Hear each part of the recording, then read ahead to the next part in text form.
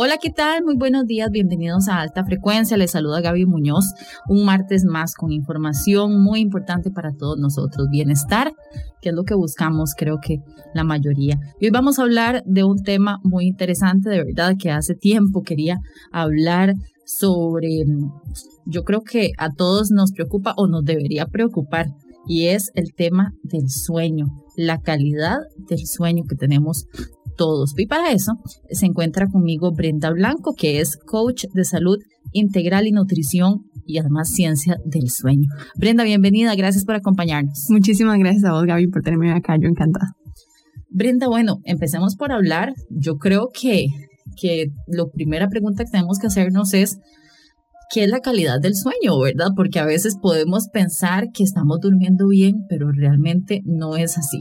¿Cuándo nos damos cuenta nosotros que tenemos un problema de sueño? Igual hay otras personas que evidentemente tienen insomnios y situaciones ya más complicadas, pero yo creo que a veces empezamos sin darnos cuenta de que estamos teniendo problemas para dormir. Totalmente, sí, esto es algo súper común, que las personas creen que están durmiendo bien y no tanto. Lo que pasa es que no están teniendo tal vez un problema que es muy evidente. Como lo decís vos, las personas que tienen insomnio, pues que es un problema que salta a la vista, entonces esas personas están conscientes. Sin embargo, hay una problemática bastante común que la gente no nota tanto y tal vez no se le da la importancia que deberíamos, y es el cansancio durante el día. Claro. Ya estamos acostumbrados y acostumbradas a que andamos cansados todo el día, tomamos café, necesitamos la cafeína para sobrevivir el día, nos quedamos dormidos de pronto leyendo o cabeceamos cuando estamos conduciendo el carro, por ejemplo, cosas así. Ahí es donde hay que prestar atención. Y eso es el problema que pasa desapercibido, es súper grave. Y esas son como las señales. Por ejemplo, que no puedo quedarme despierta viendo tele, no me puedo quedar despierta leyendo, no puedo quedarme despierta manejando. Y necesito ya ayudas. Por ejemplo, la cafeína, bueno, el café, las bebidas energizantes, la Coca-Cola, cosas de ese tipo. Qué interesante, porque es que yo creo que muchas veces incluso nos acostumbramos a dormir mal, ¿verdad? O sea, ya eso es algo normal, no le prestamos atención, ay, sí, es que hoy dormí mal, o nos despertamos pero con esa sensación, pero no le prestamos atención, ya hasta que se convierte en algo realmente grave. Exacto. ¿Cuáles son como esas, bueno, ya nos mencionabas algunas señales, pero también hay algunos desórdenes, además o antes de llegar al insomnio como tal?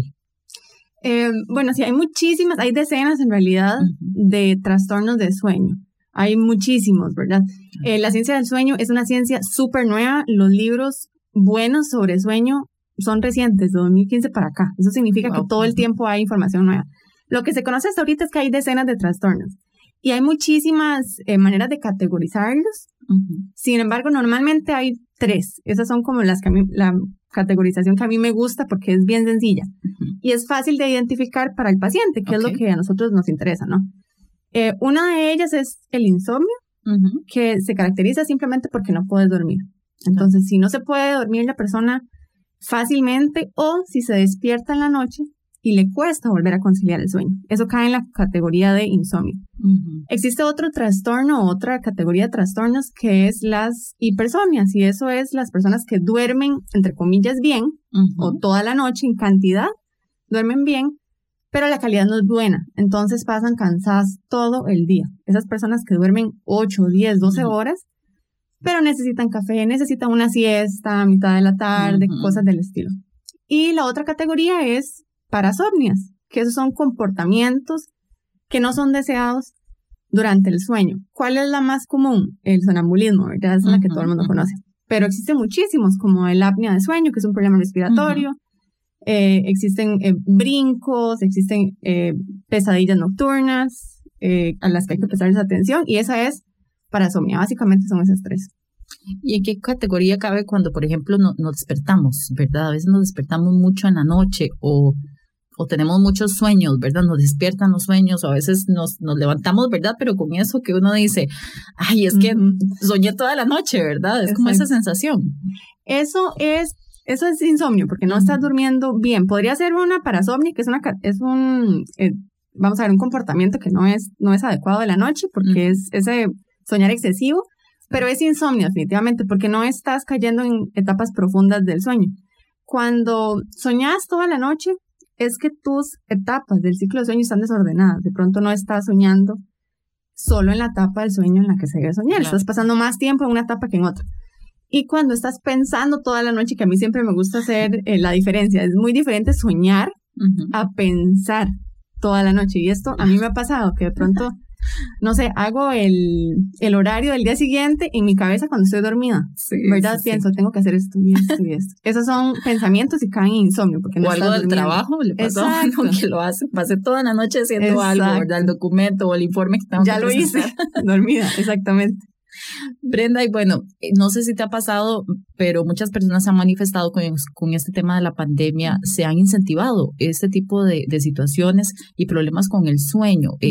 ¿Se ha reflejado así en tu consulta? ¿Lo has visto? Totalmente, totalmente. Y en realidad las estadísticas mundiales dicen que el insomnio específicamente, las estadísticas se fueron al techo. O sea, es algo increíble. Y esto se debe a, primero, el cambio de rutina. Sí. ¿Verdad? Esto es algo que el cuerpo resiente muchísimo. Cuando tenés tu cuerpo acostumbrado a que te levantás a la misma hora, manejas a la misma hora, la misma cantidad de tiempo, etcétera, etcétera, todo el día, ¿verdad? El cuerpo está acostumbrado. Y en el momento en el que le cambias eso, el cuerpo lo resiente. Esa es una. Y la otra cosa es que se ha reportado que las personas trabajan más. Están con esta cantaleta de trabajar desde la casa, están trabajando más, exactamente. Y eso hace que el cuerpo otra vez esté más estresado. A veces creemos, y esto me parece súper importante y la verdad, increíble. Creemos que el estrés es tener que presentar el trabajo de la U a tiempo. Tener que ir a recoger a los niños a la hora que hay que recogerlos, cosas del trabajo. Y el estrés en realidad no es nada más eso. Hay un estrés físico, una cuota de estrés físico que ya la sociedad le cobra al cuerpo por el simple hecho de que tenemos luz todo el día, información todo el día y estamos sentados todo el día. Claro. El cuerpo no está hecho para eso. Entonces, quien diga ahorita que no vive estresada, la verdad no es cierto. Si tenés una computadora, tu cuerpo está estresado. Y las personas que están todo el día sentadas en la computadora, que tienen pues la computadora a muy poquita distancia, su cerebro, esto es gracioso, pero su cerebro en realidad está alerta todo el tiempo, porque el cerebro es tan antiguo, digámoslo de alguna manera, tan poco evolucionado en ese aspecto específico, exactamente, en ese aspecto específico, que él está pendiente de que no tengas un tigre, digámoslo así, detrás. Y cuando tienes la computadora todo el tiempo delante y nunca vuelves a ver hacia tus lados, nunca les dices a tu cerebro que no hay alertas, que puedes estar tranquilo, él está estresado todo el tiempo porque está tratando de protegerte. Sí, está en ese estado de alerta todo el tiempo. De estrés. Wow, qué importante. Y eso pues obviamente se aceleró ahorita en la pandemia porque la gente está trabajando más, está más pendiente de las pantallas, tal vez más sedentaria. Ya no tienes que ir a la oficina, no tienes que caminar de pronto, ese tipo de cosas, ¿no? Sí se está viendo afectada a la gente. Y efectivamente los dispositivos electrónicos también influyen en nuestro sueño. Totalmente. Hay dos cosas de los dispositivos que son bastante importantes. Una es la luz. El cerebro está hecho para dormir cuando hay oscuridad, ¿verdad? Son muy pocas las personas que su cronotipo o su configuración de sueño dice que duerman durante el día. Pueden dormir en cualquier lado. Que pueden dormir en cualquier lado, exactamente. Bueno, también, por supuesto, personas del área de salud, digamos, que tienen que hacer turnos nocturnos, por ejemplo. Pero en realidad, la naturaleza dice que tenés que dormir en la noche. Y lo que pasa es que tenés todo el tiempo la luz al frente. Expuesta. Esa es una manera una manera en la que el teléfono y los dispositivos nos afecta el sueño, la luz. Entonces, todo el tiempo el cerebro está creyendo que es de día. Nunca te da chance de dormir, nunca te da chance de bajar el nivel de energía, ¿no? Y la otra cosa que pasa con los dispositivos es el exceso de información. Cada vez que haces el dedito así para arriba en una red social, te sale información nueva, siempre.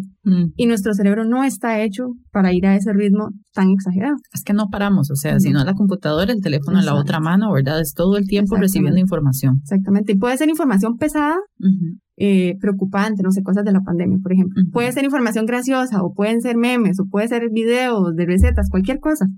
Que siempre es información nueva, y el cerebro no está preparado definitivamente para ese bombardeo de información constante. Qué interesante, porque sí, entonces definitivamente creo que nada de lo que hacemos ayuda o propicia el sueño, exacto, ¿verdad? Entonces, muchísimas explicaciones para entender por qué este tipo de trastornos nos afectan tantísimo. Y muchísimas además consecuencias para la salud, ¿verdad? Que más adelante vamos a conversar acerca de ellos. Y además de la calidad y la cantidad de sueño, ¿verdad? Porque según comentábamos y hablábamos ahora fuera de micrófonos, los dos son aspectos súper importantes. Totalmente. Pero bueno, vamos a seguir hablando más acerca de todo este tema tan interesante sobre la calidad y la cantidad del sueño. Y realmente le prestamos atención, ¿verdad? O ya estamos acostumbrados a dormir mal. Vamos a venir a hablar de eso más adelante. Hacemos una pequeñísima pausa en alta frecuencia y ya venimos con más.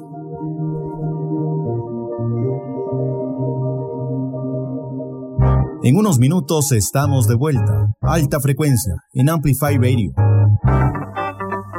¿Alguna vez se han preguntado por qué ciertos sonidos o géneros son de esa manera?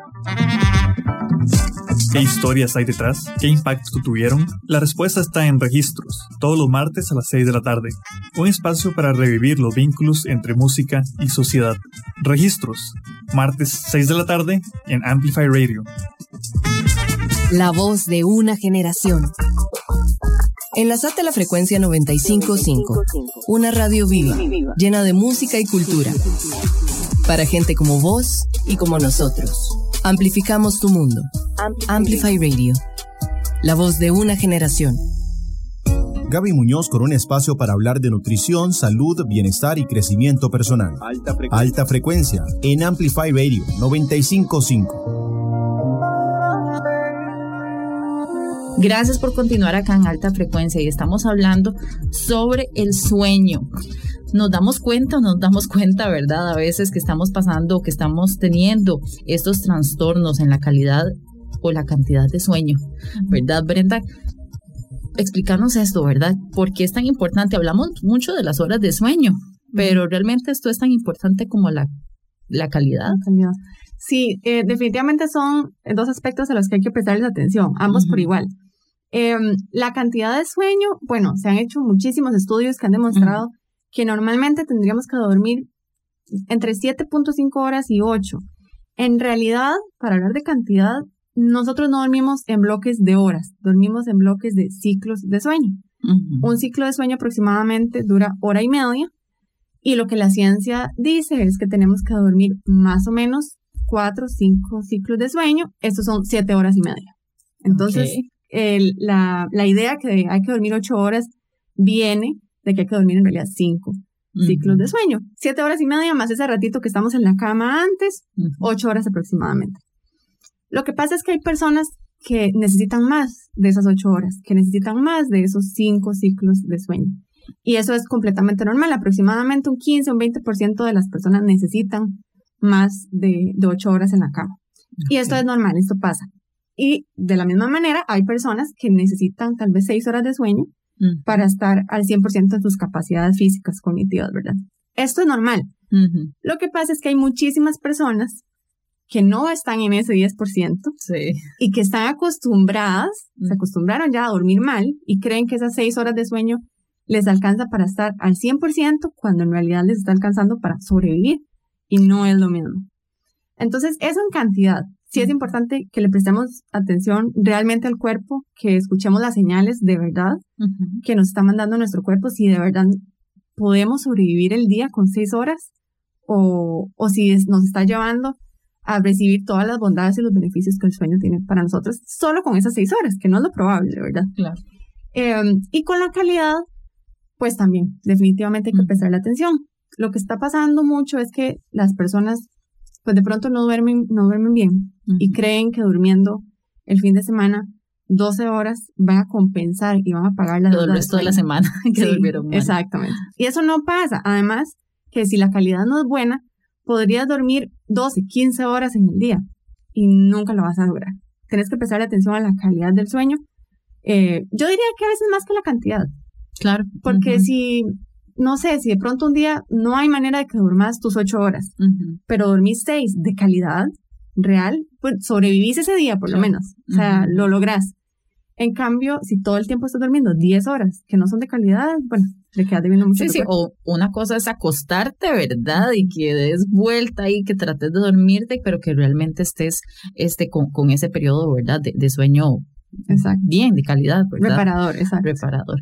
Sí, porque muchas veces, bueno, no sé, por ahí estuve leyendo también un comentario, o nos ha pasado que, por ejemplo, vas a un hotel o unas vacaciones y dormís riquísimo, entonces uno dice, o sea, quiere decir que normalmente no estoy durmiendo así de bien, ¿verdad? O sea, ¿cómo podemos tal vez determinar que tengo un sueño reparador, como decías, un sueño de calidad? Ok, una de las señales es que no te cuesta demasiado quedarte dormida. Entonces, 15, 20 minutos, 25 todavía está bien. Si ya es más tiempo de 25 minutos, tenés un problema y definitivamente no vas a conciliar el sueño de manera tranquila, que eso es muy importante. Si te quedas dormida estresada porque no te puedes dormir y hay que dormir rápido, no va a ser de calidad. La otra son estas señales que manda el cuerpo durante el día sobre energía. Entonces, a mí me encanta trabajar de esta manera y con mis clientes siempre lo hago. ¿Cuál es el nivel de energía que tenés cuando te despertás? ¿Cuál es el nivel de energía que tenés a las 2 horas? Y luego a mediodía, y luego en la tarde, y luego en la noche. Es importante. Y entonces la escala va más o menos de el pico de energía 100% alerta, ¿verdad? Y el último nivel, digamos que sería que no te puedes quedar despierta. Que eso a todos nos ha pasado a toda hora del día, ¿verdad? Eso puede pasar en la mañana, puede pasar en la tarde. Y es importante mantener como un récord de esto. Hay que invertir el tiempo, definitivamente. Sí, prestar atención al cuerpo, a la reacción. Exacto. Y muchas veces, no sé qué sucede con las siestas, ¿verdad? Hay gente que requiere hacer una siesta. ¿Qué tan bueno es? O depende mucho de cada quien. Bueno, sí depende de cada quien. Las siestas tienen beneficios maravillosos y por eso es que hacemos que los bebés y los niños pequeñitos duerman siestas. Y en realidad en ningún momento se nos tenía que decir que hay que parar las siestas. Es un hábito muy saludable, la verdad. Interesante. Sí, es un hábito súper saludable. Ahora, depende mucho del problema o del trastorno de sueño que el paciente tenga. Por ejemplo, si tiene insomnio, de pronto no se le recomienda, ¿verdad?, que haga una siesta porque es muy probable que esto vaya más bien a desordenar el sueño en la noche. Pero si es una persona, por ejemplo, que tiene una hipersomnia, que está muy, muy, muy cansada durante el día, yo siempre le digo a mis clientes, bueno, de ahí es que si no aguantas, anda a dormir. O sea, definitivamente no se trata de castigar el cuerpo y decir, ay, no tengo que llegar hasta la noche, no puedo hacer la siesta. Y no, ¿verdad? Hay que darle como una dieta de sueño, digamos. Exacto, exacto. Hay que darle ese chineo, ¿verdad? Claro. Y si de verdad necesitas descanso, pues anda a tomarlo. Las siestas, 20 minutos son a veces suficientes, a veces son muy buenos esos 20 minutos. En inglés existe este término del power nap, ¿verdad? Y son pequeñitas, 15, 20. Y sí funciona, digamos. Sí funciona. Yo he escuchado mucha gente, sobre todo, y ahora que mencionamos también teletrabajo, ay, voy a hacer mi power nap, ¿verdad? Exacto. Un ratito. No, claro, a mí, o sea, yo me acuerdo cuando yo estaba en el cole que dormía así como en el recreo, cuando estaba agotada, son 15 minutos y uno se levantaba y decía, ay, me quedo dormida horas, y solo habían pasado esos minutos. El tema aquí es que si lo haces más de 20 minutos, te pasas como a 30, 35 minutos, es probable que hayas caído en etapas profundas de sueño. Y salir de una etapa muy profunda del sueño es más bien complicado. Tu cuerpo más bien como que se enoja, se pone como quisquilloso, ¿verdad? Porque lo llevaste hasta la profundidad y le cuesta mucho despertarse.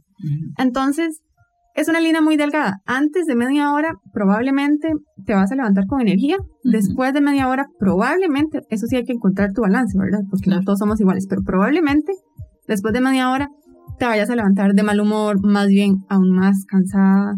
Entonces sí hay que prestarle atención a la cantidad del tiempo que estás pasando en la siesta. Ok.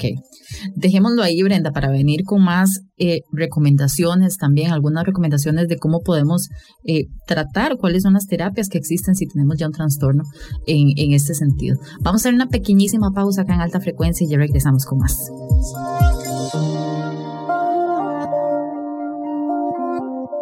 Alta Frecuencia en Amplify Radio. Impulso Empresarial, usted tendrá una visión cercana a herramientas útiles y prácticas para emprender, mejorar y potenciar su negocio. Será capaz de entusiasmarse con historias que conquistan los mercados. De lunes a viernes a las 11 de la mañana por Amplify Radio 95.5 FM. Amplify Radio es música, historias, arte, voces, cultura. Todo lo que te mueve. Amplify Radio. La voz de una generación. Alta Frecuencia con Gaby Muñoz en Amplify 95.5. Alta Frecuencia.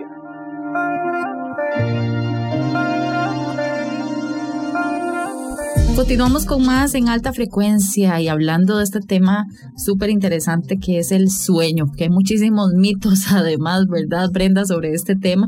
Pero bueno, no queremos cerrar la conversación sin antes poder tener algunas recomendaciones, ¿verdad? Para no dejar este tema, no dejar pasar, no mal acostumbrarnos a vivir con un trastorno del sueño, porque qué triste, ¿verdad? Escuchar a personas que dicen, es que yo padezco de insomnio, toda mi vida he padecido de insomnio, ¿verdad?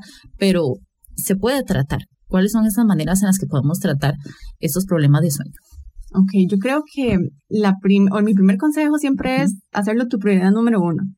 Que sea de verdad una prioridad en ese momento. Sanar tu relación con el sueño, sanar tu sueño.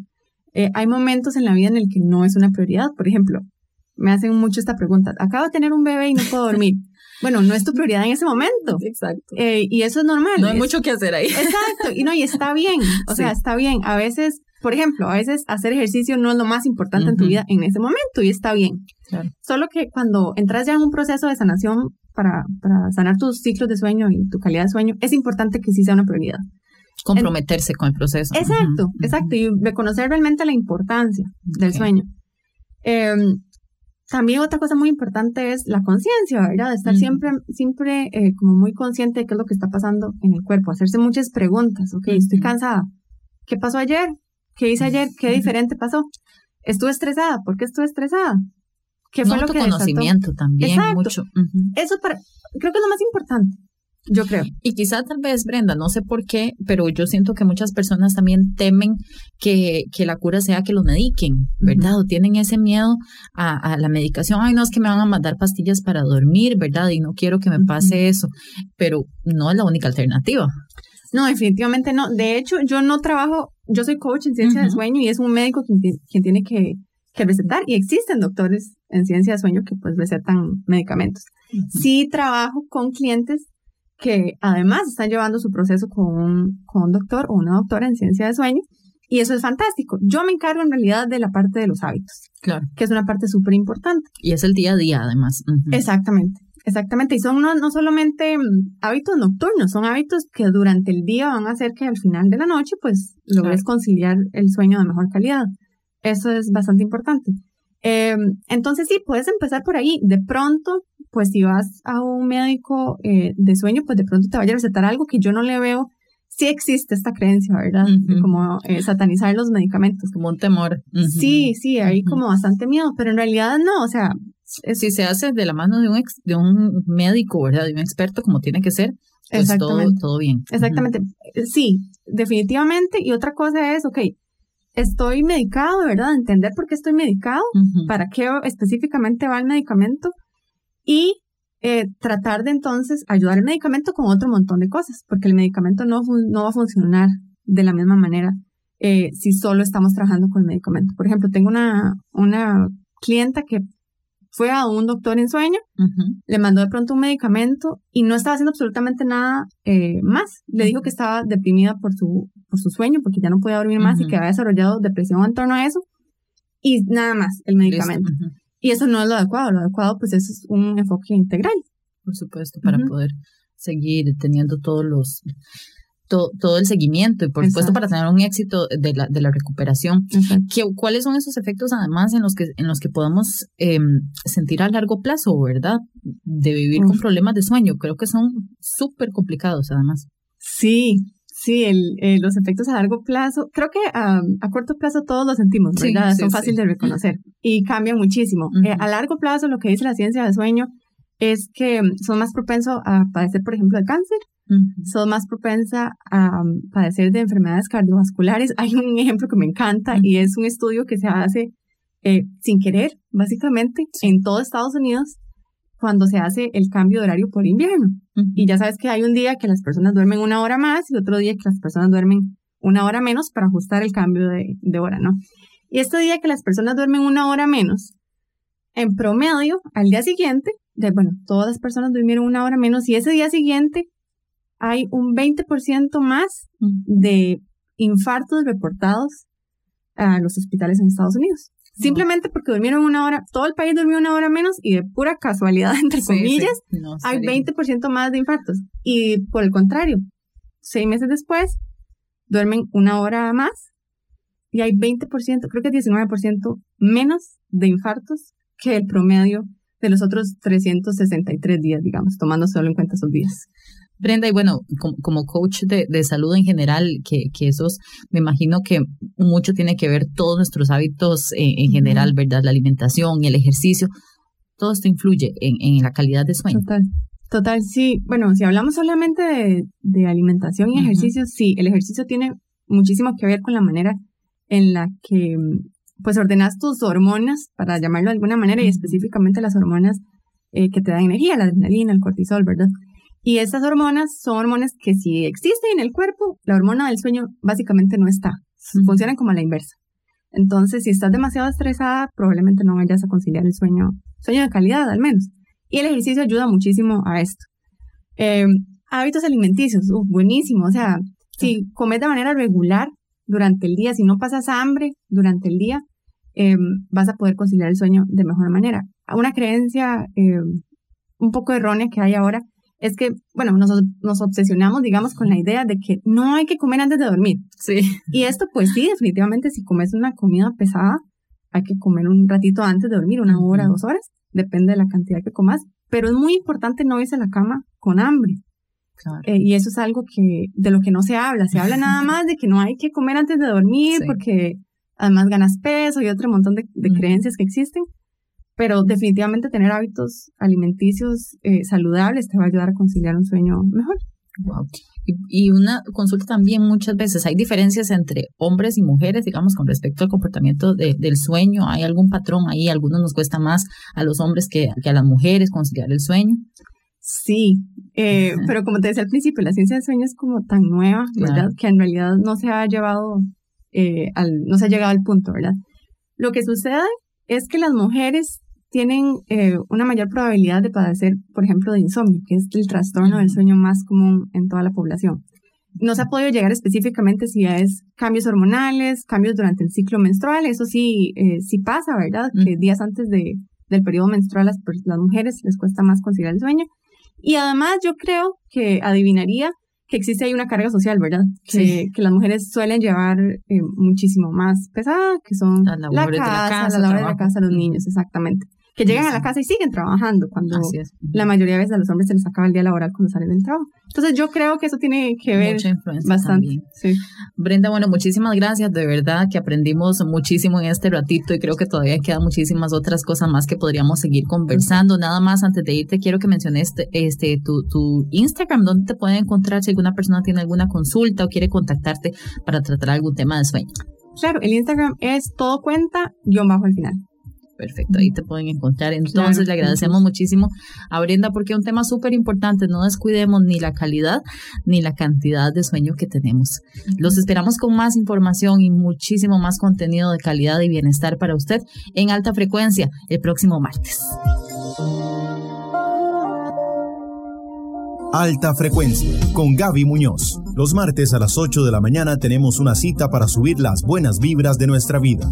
Alta Frecuencia en Amplify Radio 95.5. La voz de una generación.